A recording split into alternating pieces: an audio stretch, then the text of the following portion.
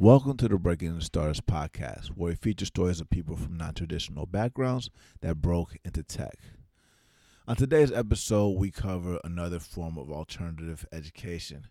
And when we talk about breaking into tech, a lot of people think that you need to learn how to code. And while we do interview a lot of founders from coding boot camps, today we're actually going to cover a different program called Tradecraft that focuses on roles that tend to be less technical, even though sometimes they require coding skills. If you guys have been listening to the podcast series, you guys have heard from people like Chia Lin on episode 14, who used to work in the kitchen and became a designer. You've heard another graduate from the Tradecraft program that was on episode 7 that moved here from Chile and works in growth at Samsara. You've heard episode 17 from Aina Herlihy, who was a journalist and now runs growth at Zumper. And, you know, Tradecraft is just a fantastic program. We love the people at Tradecraft, and you're going to learn a lot of gems about how their program is structured through Nick DeWilde. It's an amazing episode. Please let us know what you think in the reviews. Check it out and let us know what you think. Bye. Growing up, we're told that in order to be successful, you need to be a banker, a doctor, or a lawyer. That's what the gatekeepers want you to think. But we're part of something bigger. We're part of a technological revolution. Either you're at the table or on the table, getting eaten. 10X. Yo, this is Ruben Harris. I'm here with the homies Archer and Timur Meister, and they just got back in from LA here in San Francisco, and this is the Breaking Into Startups podcast. Timur, can you please tell people what we're doing today? Yeah, so we're sitting here at Tradecraft on a Monday night talking about breaking into startups. For those of you who don't know what Tradecraft is, it's an immersive program that helps people break into tech via BD, designer, or growth roles. And Arthur, please introduce our guest. Yeah, today we have a very special guest, Nick DeWilde, who is a program director at Tradecraft. And Nick has a very interesting story. He started out after college, moving to LA and becoming an aspiring screenplay writer. He was bussing tables during the day, writing screenplays at night. I did that for a while and then realized that he wanted to kind of get close to the startup scene. So he moved out to San Francisco, got in business development for several startups, including Zumper and Dev Bootcamp, went to business school, and then he fell in love with the immersive educational model. And he joined Tradecraft as a program director.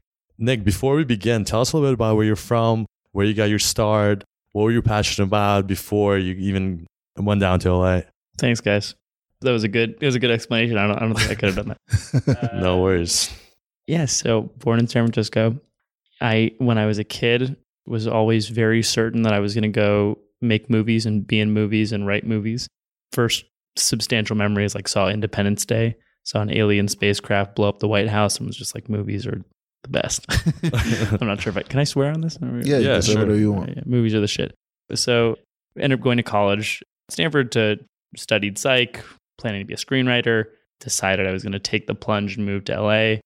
Was, pretty unprepared for just the craziness of being your own boss every single day and going from unpaid internship to waitering job and it was a blast. And it was like being in love with a hot girl in high school is what being in LA is like, where one day you're being told, oh man, your pilot is so amazing. I want to take it and I want to make it into a show. And then the other day it's like, what pilot? Oh, who are you? And so I decided to leave LA just for my own sanity. Ended up coming up here and circuitously getting involved in startups. My break was basically a client of mine at the bank, First Republic, the CEO of a company called Zumper, and this guy, Anth, who's amazing, and Taylor Glassmore, sort of gave me a shot at, helping grow both sides of the market for their 6-person startup. They just gotten a bunch of funding, and I basically said, I will do, whatever is needed. I will make cold calls and I will get us PR and I will do whatever we can to grow this thing. Got it. So take us a little bit back. So you graduate, you have this passion for making movies. You take the jump, you move to LA. Yep. realized it's a little bit harder than you thought, or you wanted to do something else. You moved back to San Francisco and you got into the startup. Tell us a little bit about, where you stayed to, when you got back to San Francisco, how you got into this next job. I know you got your break at Zumper, but did you apply to a bunch of companies, or how did that work? So fortunately, I'm from San Francisco. My parents still live here. And so I had an amazing crash pad, which is my parents' place. And they were kind enough to house me in my childhood bedroom. I will tell you, there's very little that is more motivating than coming back to live in your childhood bedroom. You're like ready to go. You can't bring a girl back to childhood bedroom. You just keeps you focused. Yeah. It's a humbling experience. Humbling experience. And so I think the question was, did I apply to a bunch of different startups? I think I didn't. It was really like I heard, I kind of had the bug that the point when I was at the bank, it was just sort of like I had heard like tech was just everywhere. And I was helping the bank break into the tech industry. And so doing that was basically just building a lot of interesting relationships with people. And I was just really excited. And, Zumper had just raised funding from a bunch of different interesting investors, Andreessen, NEA, Kleiner Perkins. And I really liked the model. I thought the apartment rental industry is just, antiquated and painful. And, they had a lot of these really interesting ideas, which they were based around, and just liked the team a lot. And so, fortunately, I kind of just sweet talked my way into, I said, I'll work for cheap. Yeah. And how'd you get the job at the bank, or why did you go into banking from writing? Yeah. So, I would not say it was banking, right? It was really it was like this totally weird role that I don't even know if it exists at any other bank, right? What was the title? We called it Tech Outreach Associate. Okay. And so it was had spent some time at the bank during college as like an intern doing like customer support, had my old boss there reach out and say, hey, we've got this initiative. We want a young person to come in and help us, meet young founders. And because I think most of the bankers there were sort of over 40. And so, it was a hard cultural connection to make. So it sounds like you took a lot of humble paths to follow your dreams. I mean, you took the plunge, you served as a waiter, you lived at your parents' house, you did customer support. Oh yeah. You went to the bank, and then you got to Zumper. So, and while I was in LA, it was, definitely being a waiter. I got fired from being a waiter. I was the worst waiter ever. A funny story, while I was a waiter, I served burgers to David Duchovny, Arnold Schwarzenegger, Ted Danson, and Saeed from Lost. Did you have your elevator pitch ready for the screenwriting? I didn't. I was so nervous about like being a waiter that I was going to like drop a salad on them that like I couldn't even think about like what food they were ordering, let alone think about, my screenplay pitches. Yeah. No, it's interesting. Sometimes like, the homeless opportunities still can get you face to face to where you're trying to go. Totally. So it sounds like when you moved back to SF, you pretty much land in a position that was perfect for you because you were building relationships with startups, and one of those opportunities eventually ended up as a job at Zumper. Tell us a little bit about what you did at Zumper and how did you enjoy that experience? Yeah, so it was definitely a really great role for me, just because building relationships is sort of it's the thing that I always come home to as like a skill that I can usually add value at whatever company I'm at. And so that was really nice. And I think building relationships and getting to learn about the startup industry on a company's dime was amazing. Getting to go to a bunch of conferences that I had no business attending. And but I would say being at Zumper was great. And I got to dive into a bunch of skill sets that I didn't have much exposure to, which is like sales and cold calling and, basically trying to start up both sides of a marketplace. So trying to start up the supply side, which was, the units that were going to be listed on our site, which was through landlords, property managers, brokers, and trying to start up the San Francisco market. And then at the same time, trying to get a bunch of PR and do things to also grow the demand side. Yep. And while you were doing that, it sounds like some of those skill sets people have worked years to develop. How did you pick up some of those marketing or some of those growth skills? I think I mostly, like when it came to the growth stuff, I mostly leveraged channels that I kind of was already good at. So like writing some content or, trying to get press, right? Like versus, I did not learn SQL, right? Or I did not become an SEO master. And had I stayed on longer at Zumper, I probably would have and tried doing that. I think, it was 2011 and they're just like, there wasn't the written amount growth that there is now, which isn't like a great excuse, but it felt harder to learn. I think I went to a couple Skillshare courses and things like that. The guys at Zumper were just incredibly patient with me. And I kind of, my gift was just, I would do whatever they needed. And I was kind of, as relentless as I could be about it. Can you tell the people what Skillshare is? So Skillshare at the time was actual real live classes. What Skillshare is now, I think, is more along the lines of MOOCs and the type of thing that Coursera and Udemy do. Yep, and MOOCs being massive open online courses. Exactly. Yeah. Got it. Okay. Yeah. So tell us a little bit about kind of your next steps. So you've done a few things after that eventually led you to Tradecraft. So tell us a little bit about how and what happened along the way. And why you went there. Yeah. So it was kind of an interesting so I'd actually decided to apply to business school while I was at the bank, and then switched jobs right after I applied because I wanted to make sure that I was in a job. So I only applied to one business school, which was GSB, because I wasn't really sure that I wanted to go to business school. But I thought if I got into GSB, I would, want to go there. And mostly it was a lot of like feeling like inadequate in a room, right? Feeling like until I got a formal business education, I wasn't going to know what I was talking about. And it's a thing that I was worried like I wasn't going to have the skill set I needed to be able to kind of, make the career moves I wanted to make. And so ended up at, and decided like while I was Zumper, I loved the team. I loved what I was doing, but I kind of realized that at some point they were going to need to hire someone who is professional in sales, someone who is professional in marketing. And I didn't have the confidence that I could build that skill set. Yeah. So it sounds like you got to Zumper, you started wearing a lot of hats, like the typical startup culture, yes, where you were every single day you were doing something new, you were learning a lot. But then at some point you realized that you were missing like a hard skill set. And it sounds like that's what pushed you to apply and go attend a business school. So tell us a little bit about your experience there. And do you feel like you were able to fulfill that urge that you initially had? Yeah, I think a ton of great things that I learned in business school. A lot on kind of the soft side on things ranging from like negotiation to there's a class called Touchy-Feely, which is just like getting really like empathetic with each other. There was a ton of great stuff that I learned there. I would say I think where my education was missing was in terms of like the hard skills that I came looking for. And so, didn't learn sales, didn't learn growth, right? And it's understandable because I think a lot of the professors there like came up at a time when like, in pipeline businesses versus platform businesses, there's just such a fundamental difference in how, these startups run because of, the cost of distribution being zero.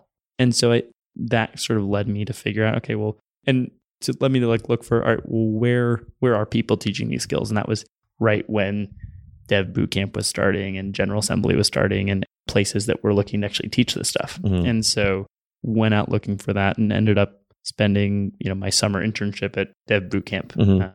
Went to the burgeoning New York location and had a blast. I met some great people and, but I think it was, ultimately the thing that got me excited was finding Tradecraft and finding this like really relational model. And so ended up, coming back at the very end of the summer and, telling the founders of Tradecraft who I met from a previous role that I would work for free for 3 weeks for them and, haven't really looked back. That's awesome. So tell us a little bit about Tradecraft. I think you have a very unique angle in the way you guys help people get into tech because there's a lot of boot camps, like traditional boot camps, which promise you that after 3 months, you're going to walk away with like, you're going to go from not knowing how to code to becoming this like super talented software engineer, right?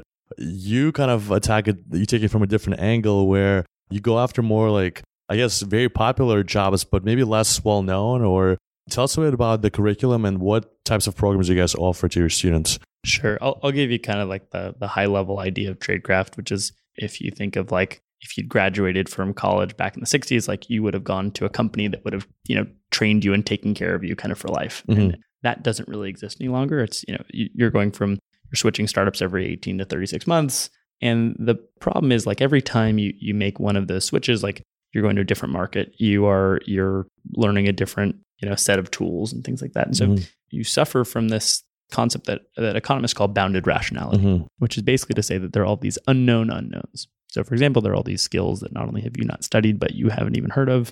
There are people out there who you haven't met. You don't know the roles. You don't know the names of the companies. And so it's just like there are all these opportunities that don't get opened up to you. And so we really see our role as aspiring towards this ideal of the perfect mentor, which means different things depending on who you are. But generally, the perfect mentor was in the kind of place where you are, is in the kind of place where you want to be, and can expose you to the skills you need, can expose you to the network you need, can expose you to the opportunities you need. And so we really are trying to partner with people kind of for the rest of their career. And so that's sort of the high level idea. In actuality, like, the career jump that we do most often is either people who are looking to break into tech for the first time, or people who are already in tech looking to level up in a new skill set. Got it. And it sounds like the verticals that you go deep on are product design, growth, sales, and business development. Yep. Why did you choose those verticals, and how are those programs structured? I couldn't exactly tell you why we chose those in the beginning, because I wasn't exactly there for the inception, but I think we saw those as really, those were the ones that didn't have this immersive education model tied to them. And that really, a lot of startups weren't getting distribution right. And distribution is a really hard thing. And so weren't getting the people side and the delivery right. And so the kind of things that make up that funnel is, like, if you're talking about acquisition, retention, revenue, referral, things like that, like, that's all tied into, those are all the levers you pull are ones that involve growth, that involve sales, that involve design. Awesome. So what are the type of things that people do day to day in those positions? Because I think a lot of our listeners may have heard of growth, but growth in general is a pretty broad term. Yeah. Or product design. So what would be some of the jobs that people get with these kind of, I guess, majors or Sure. Well, like, if I'm in a random industry and I want to get in, what's that process? Like, how do we get into that? I'll hit the kind of individual tracks and then kind of talk about how to break into them.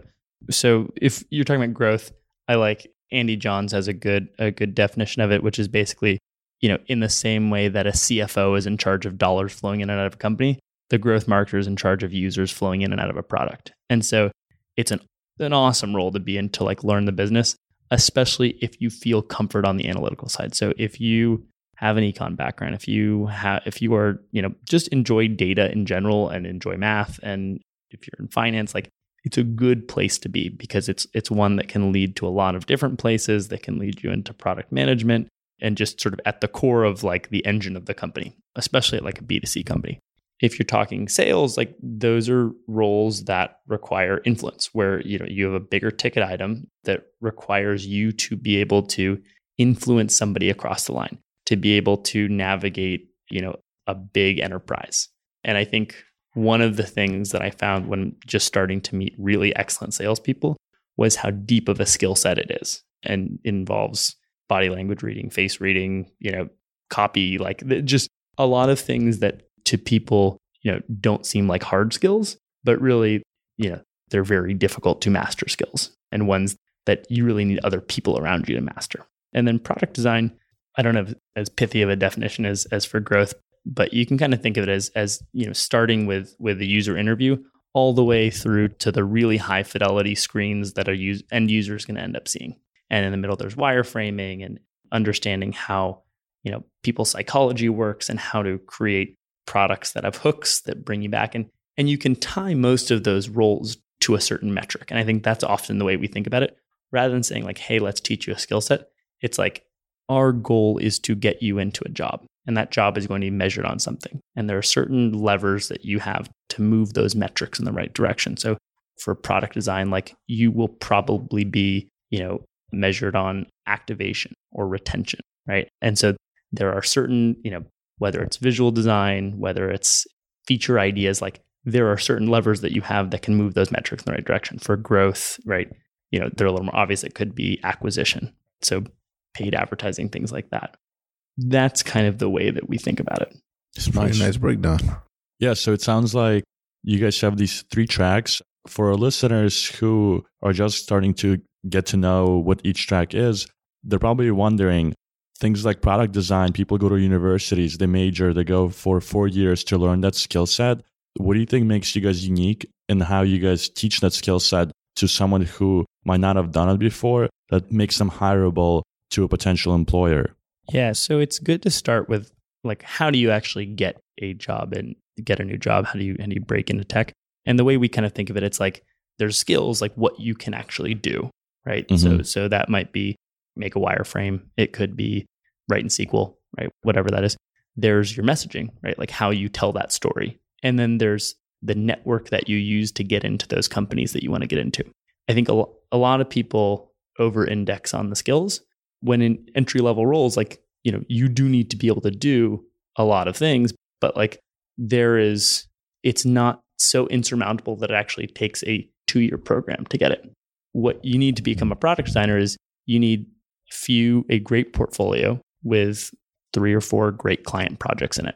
And so for us, like, we really focus on real world projects. And so having people do real projects for real startups. In order to get to that point, like, they need to have the skills necessary to do that. So we have curriculum so that they can build skills every week. And then at the same time, we have a networking component so that they can be building relationships while they're doing it. And so the idea is that, like, while you're actually in the program, you are sort of launching a soft job search while you're sort of working on the messaging of your story. So while you're in the program, you're working on projects for actual startups? That's pretty cool. And how do you actually get into Tradecraft? So there's a cryptic looking website that you can visit at tradecraft.com, and then there's an apply button at the top. And it's the application process is basically it's a couple interviews, and then depending on the way we have a couple ways that we look at candidates. One is we want to know that every candidate that we bring in is going to like get a lot of value from coming here. That's really important to us. And then it's really important that they are also going to be able to offer a lot of value to the other students in the program. So no one should feel like, oh man, we let in, one extra student and, that student is taking away value from me. Every student who's here should feel like, I'm so glad this person is like a member of my network. The other way we look at it is like, we look at it from the perspective of the hiring manager. Tradecraft, while it's less expensive than business school, it is still a lot of money. And so how much does it cost? It costs $14,000. And so that's not cheap. And so we want to make sure that if someone is going to come here and they're going to make this transition, that like we think that they're going to be able to successfully make it. And so we try to think from the point of view of the hiring manager. And so really thinking like, how many leaps of faith are you asking this hiring manager to take? And so if it's too many, we'll probably say, hey, look, you're a little too early for us, right? If we don't see like an attitude that we think is one that can help that person break in, because we're very rarely in the game of turning down people who would be fantastic and would easily have an easy time breaking in. We're really trying to make sure that we're aligned with the student. Got it. So how would you describe that attitude? I would say, the attitude that we most often see correlated with success is really tied to people who can flip the script, who can, instead of saying like, what do I want, can say like, what does this person sitting across from me want, right? Like, what does this hiring manager want and how can I deliver that value to them? Rather than saying like, is someone going to give me a mentor? Saying like, what might this mentor want that I can offer them and how can I make sure I deliver that value? It's really easy when you look at a program like Tradecraft to say like, hey, I'm spending $14,000. What am I going to get? Right. And I understand that impulse. But at the end of the day, it's the people who say like, what can I give to the other people in this program? What can I offer to mentors? What can I offer to everyone else that I see who just get the best outcomes? Yeah. And it sounds like outside of the skills, not only are you getting some experience working with the startup, which is very important to get these initial jobs, but you also have access to a mentorship network. Is there financing available? So there is financing available. And in general, like, we're a bootstrapped organization. And so like it isn't like we run off this tuition. And so we do care about getting paid at some point, but like we are generally flexible for the right people. If we will be creative and if we find someone who is smart and motivated and they want to come here, like we will help them figure it out. Awesome. So, just like you're bootstrapped and you're working at a startup, everybody wears many hats to get results. You also help somebody get results to be able to follow their dreams as well. Yep. Yeah, and just to build on what Ruben is saying, when you do end up at a startup does want a candidate who wants to give, who wants to help, not someone who's going to say, hey, I'm going to work with you, but what are you going to teach me? Or like, it shouldn't be them coming to you. It should be you always proactively pursuing either new opportunities or adding value to what they're trying to do. Can you tell us some examples of people who broke into startups after Tradecraft? And I guess maybe it's some stories that we wouldn't necessarily expect them to break in, but they've still done it. Sure. Just because this one is sort of the most recent person that we had break into a role. We had recently a woman who is a pastry chef at a Michelin star restaurant who came to us and wanted to become a product designer. She just got a role at a small startup in the real estate space, and she's super pumped. And, I think product design is a really hard transition to make. It takes sort of the level, and there's just so much to cover. And it's kind of similar, I think, to engineering in a lot of ways, but there are many less designers at a company than there are engineers. Mm-hmm. And so it's a tough transition to make. And so, she worked her ass off, and she produced great work while she was here, and she was just, good to the people around her. And so it was exciting to see her win. Yeah. And it makes me think a little bit about storytelling, because with these leaps of faith and, related to design, and she's working at a Michelin star restaurant, there might be arts things related. Did you help her craft her story? And if you did, can you tell us a little bit about how she framed her story? So I won't take any credit for helping her craft her story. She did that with the help of our head of careers, Ariane. But she actually wrote a fantastic Medium post. I think it's something like what I learned what I learned about design from working in a Michelin star restaurant. And it has this, very attractive picture of this, pastry she made. And it got like 400 likes on Medium and got an editor's bump and all these. So we've had, Ina, who I know you guys have had on the podcast, like, she wrote a bunch of great Medium posts that got her a lot of distribution. So in terms of telling your story, like, you can individually tell your story to a lot of people, but being able to kind of tell your story en masse and be able to tell it in a way that's compelling and in a way that delivers value to other people, that's huge and really helpful. Sounds like we should have her on the podcast. What's her name? Ina Hurley. Chia. Chia Lin. Yeah. Chia Lin. Very cool. Yeah. She's great. And during the pre-interview, you actually mentioned that, like, you got to also think from the perspective of the hiring manager. So can you give our listeners kind of a window into what does a hiring manager think when he looks at candidates who graduated from Tradecraft? Or she looks at candidates. Yeah. So I think in general, the way to think of the hiring manager is like, I think a lot of people have a misconception that a hiring manager is looking to hire the best person for a role. And I don't believe that to be true. I think a hiring manager, like everyone, they are loss averse. Their goal is to not get fired. And so, taking a big chance on somebody who doesn't have the prerequisite skills or doesn't have a lot of the signals, that can get them in trouble. And so, there's a saying like, no one ever got fired for buying IBM, right? Yep. The same is true for Harvard or for, a Stanford computer science program, right? And so so your goal is to have them taking the smallest number of leaps of faith you can, right? And like, or being able to arm them with a story that is compelling enough to make people buy in. To get them to sell it to their team. Exactly. So, in the same way that you need a champion and you want to be able to turn the hiring manager into that champion, and you want to be able to deliver on that promise, right? You want to be able to go into a company afterwards and have that hiring manager have vouched for you. And they say, Ruben was so fantastic. I know he's a cello player and he's, he hasn't worked in tech before, but I really, have a good feeling with this guy. And then it turns out you kill it. And then you make, him or her look amazing and get promoted. You should always be trying to get your boss promoted or anyone who's vouched for you.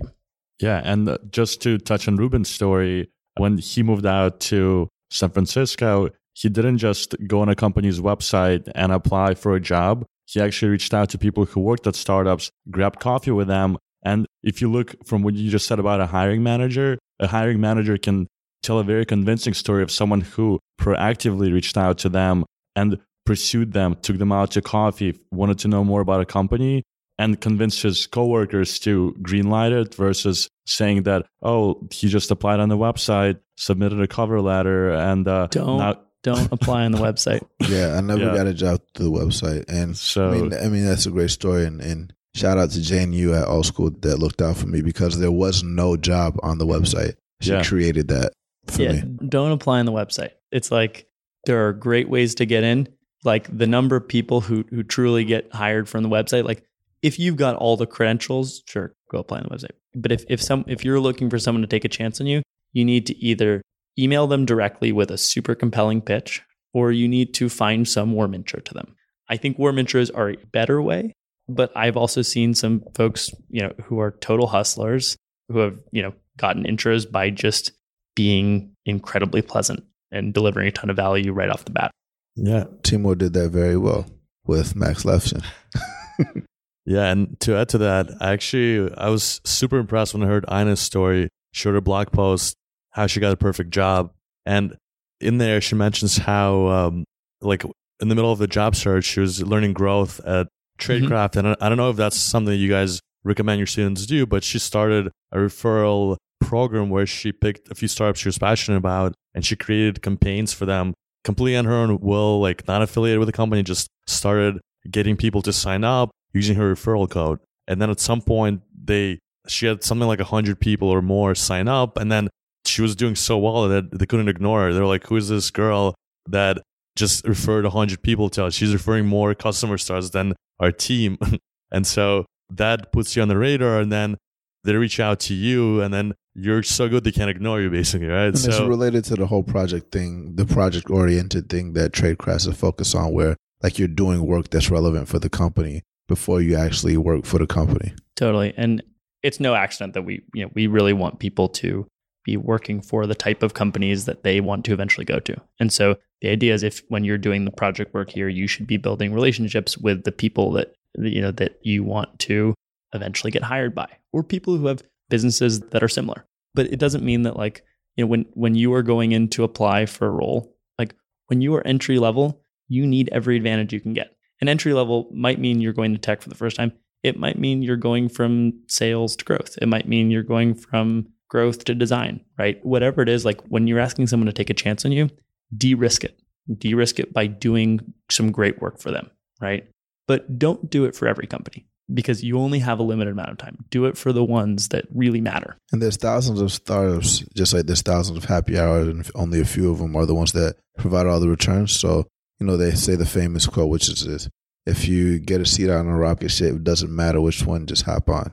So I like that quote, but I do take a little issue with it. And I think the issue I take with it is that I think if your goal is like developing a skill set, I think a lot of people end up taking a seat that doesn't allow them to develop the skills they want. And in the long run, I really do think your goal is to, like, eventually you want to be the rocket ship. You want to be the person that the company gets, like, you want to be the person who gets acqui-hired.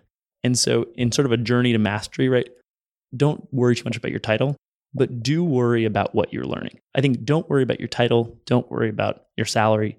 Do worry about what you do every day, because that's the thing that really matters. I like that. That's good. You are the rocket ship. You'd be the rocket ship. Yeah. So what's next for you? What's next? I love this place, and it would be very hard for me to imagine leaving it, just because I think one of the things that I found in tech was the scale of impact here is really great, but perhaps very self-servingly, like I really like to help people who are in the room with me and who I can meet and talk to and help them with something really large and monumental. And so I think you guys are all the same way. Like, you guys really help helping people make that transition in tech. I feel the same way. Like the moment when we had a student who got hired at a dream company, right? Like that's an amazing feeling. And being involved in that any way, shape, or form, it's definitely kind of a junkie high. Nice. So before we jump to the lightning round, I actually had another question for you. And it sounds like one of your strengths is networking and building those relationships. For our listeners, what would be some of the advice, some of the tips that you would give them, or some of the things that you tell your students to do while they're building their relationships? Because I personally think it's critical. A lot of people don't know where to start. So I think they would definitely appreciate some of your wisdom. And it's valuable for technical and non-technical people. Sure. Yeah. So in terms of building relationships and who you want to start out with, I always think low-hanging fruit, right? if you find people who match your affinity group. And the funny thing is, the rarer that type of person is in tech, the more likely they'll meet with you. So I'll take like Chileans, right? When we've had a couple folks from Chile come here, and when they reach out to anyone from Chile, it's like they will instantly meet with them. The weird thing about being a white dude who comes from Stanford is like other white dudes who come from Stanford don't feel that much affinity with you. And so you actually have this advantage if you can find a really rare group that you're a part of. So if it's your college, if it's your ethnicity, use those things to your advantage. Yeah. So that's sort of my initial start. And then the biggest thing when meeting people, and this is the same thing that I've talked about before, like there are obviously many, hacks and tactics and things like that to get important people to meet with you. But like the biggest thing is like flip the script, right? Instead of thinking, what can this person do for me? It's what can I do for this person? You think when you are starting out that you don't have a lot to offer because like you're still new to this place, but like you have your time to offer, you have your attention to offer, the skills that you're building, the things that you're reading, the information that you have to offer. Like send someone a great article and show that you've listened, right? Like send their, if they just wrote a Medium post, like just send your reactions to it and show that like that you've been caring and listening, and then send it out to 10 people and get recommends from all of them. Like that shows that you care, and it gives you sort of this reciprocity, the other person will try to make up for you. Nice. Great answer. And you talking about adding value to the person you're meeting just made me think about something that Tim Ferriss mentioned on his podcast. And what he said is, if you're at some point, you might want to reach out to people who have money, right? So how do you add value to someone who has a lot of things like Max Levchin or some of these big like rock stars in SF? And I think you mentioned something like, if they have everything that they ever wanted, tell them, listen, I know you support this charity, and for every 30 minutes that you spend with me, I'll go and volunteer 10 hours at the charity that you support. Or you can create this sort of balance where their time is valuable to them, but you're also showing that you're willing to give a lot and you want very little in return. So, or it could be completely unrelated to the job. So, for example, with the same Max Levchin example, it could be he's a cyclist, and if you are a cycler, you can do that. Or it could be someone trying to learn a new instrument that you actually know how to play. And if you meet that person and they're like, "Wow, you're so good," and if the rarer the instrument, the better. Right. Then that's another way to add value to something. Yeah, I mean, like I think the stories of getting to meet Max Levchin are like, that's amazing, right? And the thing that I would say though is like, and hats off that you could make that happen, but I think like honestly, like you don't need to meet the Max Levchins of the world, right? Like those people are like, or like a lot of people come like, I'm going to meet Mark Andreessen, right? Like maybe you can work really hard and meet Mark Andreessen, and like that sounds like an amazing way to get him to listen to you. But there was a quote that a mentor of mine, this guy Roy Bahat, who is a Bloomberg beta. He's amazing. A good guy. And one of the things he said was, when you're looking at people who are way ahead of you in your career, you're kind of like, you think you're looking at really bright star, but you're actually looking at old light, right? It's coming from like far away. And so taking advice from people who are way far ahead of you, it's just like, they don't have the things that you need next, right? They have really good kind of inspiration, but in terms of like tactical advice, like I would have anyone go to you guys first. So at this part of our podcast, we usually do the lightning round, and that's where Arthur, Ruben, and I will ask you a series of questions, and you can give us brief answers, but provide tactics, strategies, any resources that either you've used or you've seen your students use to break into a startup. With that said, Arthur, take it away. Yeah, so this question is going to take it back to the basics. So imagine you were in a brand new city, you only had $100, and you were trying to start all over again. What would you do, and how would you spend that $100? Man, okay, $100. I'm in a new city. Do I not know anybody? Yeah, you don't know anyone. Let's assume that the basic needs are taken care of, like shelter and food. But you have $100. How would you spend it to make the most out of it? I'd sit in a cafe and I'd start stalking people on LinkedIn, and I'd create a list of all the people that I want to meet, and I'd come up with just like a kick-ass cold email template, and I'd just find, all I need is like 2 or 3 people to win over, and then I'd get them to help me, open up their networks. Obviously would really think about how I'm adding value to them, not just sort of think about how they're adding value to me, but that would, I think, building a network would be kind of but that's also my strength, right? So if I were a product designer, I would probably find someone that I could do free design work for, right? Or like I would use my strengths straight off the bat. And maybe use that that $100 to buy them a pastry or something. Yeah, I would be buying coffee with all this. Yeah. Whenever you take someone out, buy them coffee. All right. Cool, Reciprocity right away. Cool. Okay, so take us back to when you were a writer, or you were an aspiring writer, and you were going through the struggles, and I don't know if you were feeling some doubt and something like that. Was there a song or a movie that you watched that helped you, feel like a warrior and like, you know what, I'm about to restart and do this next move? Oh man, that's a great question. There were shows and movies that inspired me a lot. I think that, because I was doing TV writing, like I would just constantly be consuming television, which was sort of self-serving in other ways too. But the work of Aaron Sorkin, everything he's done in The West Wing, he's like a master class on screenwriting. I love everything he does. And his work is just like so hopeful and just shows like what a bunch of people who are dedicated to what they do can accomplish. And so I would just turn his stuff on and then use it as inspiration for writing and then just try to crank out a page after that. I've heard a lot of good things about West Wing. Oh, yeah, awesome. West Wing, A Few Good Men, American President, Studio 60 on Sunset Strip, super underrated. But yeah, Masterclass just released this like screenwriting class that he's doing only on that platform. It's amazing. We've also got a student there, so I'm plugging it for that. Yeah, awesome. I actually met the founder of Masterclass a few weeks ago. He came to speak at my company. He's great. Can you tell people what Masterclass is? Because I think it's another really cool way to acquire new skills. Masterclass, they're taking a different spin on MOOCs, and they are doing really high quality classes with people who wouldn't normally teach. So that's like Werner Herzog, who's an amazing director, doing a directing class. It's Kevin Spacey doing an acting class, Usher doing a dance class. Does that sound right? Yeah. Just like amazing stuff. I met the CEO there once, and Rogi, I can't remember his first name, but he wrote a great post on doing free work for startups. He's amazing. The whole team there is just like world class. Very cool. Cool. Yeah, thanks for that resource. So another question that we usually ask is, having been through the journey of kind of starting from scratch, moving to a new city, or moving back into your parents' house, working for startups, doing business school, switching jobs, what is one piece of advice that you would want our listeners to know who are thinking about breaking into tech?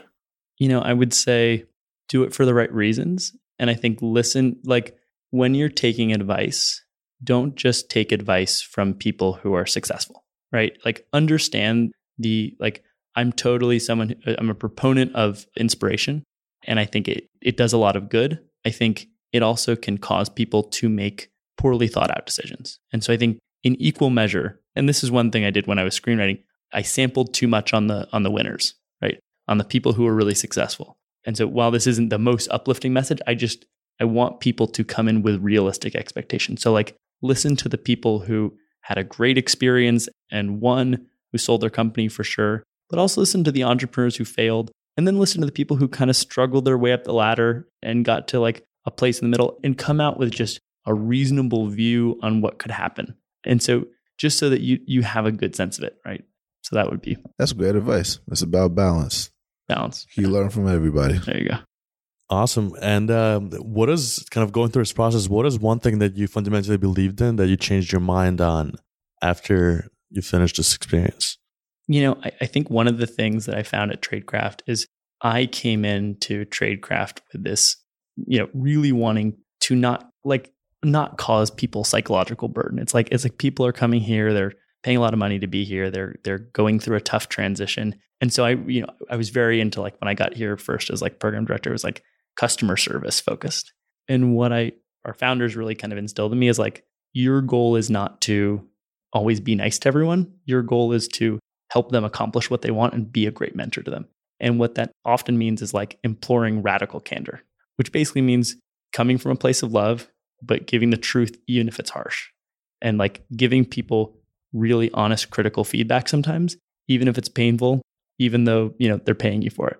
Yeah. I mean, these guys give me tough love all the time. Okay. And so last question, what's one online resource or some books that you read that really not only helped you, but you feel would be very beneficial for someone that's also trying to follow this breaking the starter's path? I was just opening up my Audible when I heard this lightning round because I knew I would forget all the best books. So Shout out to Audible. I'm gonna dig in. Okay, so I think from the personal development side, I think the Ryan Holiday's 2 books, The Obstacle is the Way, Ego is the Enemy, are just like fantastic for managing your own psychology, which is one of the hardest things of breaking into tech. Chip Conley talks about that a lot too. Yeah. And even in The Hard Thing About Hard Things, they talk about managing your own psychology. That is another one I was mentioned. Hard Thing About Hard Things, like a great way to get a balanced perspective, right? Don't just hear about the people who had an easy time and, sold their company for $1 billion. Hear about the misery and pain in between and make sure that you want it.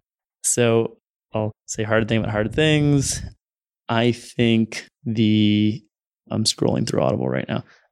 I love So Good They Can't Ignore You. I love any of Robert Greene's books, Mastery. Oh yeah, 48 Laws of Power. 48 Laws of Power. It will mess you up, right? That's a crazy book. Yeah, be careful with that book. The Art of Seduction. Art of Seduction. Art of War. Then there's a book called Make It Stick. It's not made to stick. It's called Make It Stick. It's about learning and being able to learn quickly and teach yourself concepts is really helpful, especially when you're breaking into a new subject. So Make It Stick is big. The 5 Elements of Effective Thinking, that's a rec by Heaton Shaw, which is he's incredible. One of Tradecraft's mentors too, right? Tradecraft mentor. Shout out to Tradecraft. Yeah, there you go. Thinking Fast and Slow by Daniel Kahneman. Anti-Fragile by Nassim Taleb. I think that feels like a good amount of resources. Yeah, like a good month's worth of reading. Well, listening, right? This is the way that I get books is people on podcasts talk about them. So like, hopefully, this will have. Yeah, and the other awesome thing about audio is that you could always speed it up. So I listen to 6 podcasts a day from different people. Yeah. It broadens my perspective. Get to learn a lot of new things, and I listen on double the speed. So something that's an hour, I could probably finish in 30 minutes on the way to work, at the gym. Are you on triple speed for audiobooks yet? So the podcast app I'm using only has double speed, but I was watching this Facebook video by a blind engineer, and he got a question from the audience that was like, how do you go through code? Because sometimes it could be hundreds of lines of code. And he's like, well, I just listened to it on 4 times the speed. And so he's like, otherwise I would have never been able to get through it. And I'm like, if he could get used to listening to something at 4 times the speed, I could probably manage to do it on twice the speed. You can get used to listening to code. I mean, wow. That's amazing. Like Yeah. Talk about that's amazing. like being scrappy. Right. Yeah. That's the definition of it. If you think resourceful. if you think you're having trouble, be a blind engineer who has to listen to code and got a job Or at debugging. Facebook. Oh my God. Debugging code that could be hundreds of lines and finding that one line that has an error. I need this guy. I need this guy to come into Tradecraft and knock some sense totally. into all my designers who are whining about their portfolios. He's doing artificial intelligence and accessibility at Facebook, allowing people who have disability issues, that now they're able to not just read the text, but they also interpret images. Because now, if it's a dog or a happy face or a family or people, the AI is able to tell you what it is. So it enhances your experience. And he's a blind programmer building the accessibility tools for other blind people. Super amazing. Yeah. So we'll include all of that in the show notes. So for our listeners who want to get in touch with you, are you on social media? What is the best way for them to reach out to you? So you can reach out over Twitter at N, then my last name, Dewilde, Dewilde. Medium's a good place. Leave a comment in Medium, or just shoot me an email, Nick@Tradecraft with an ED at the end.com. Awesome, man. Thanks for taking the time with us. Yeah. Thanks, guys. Thanks.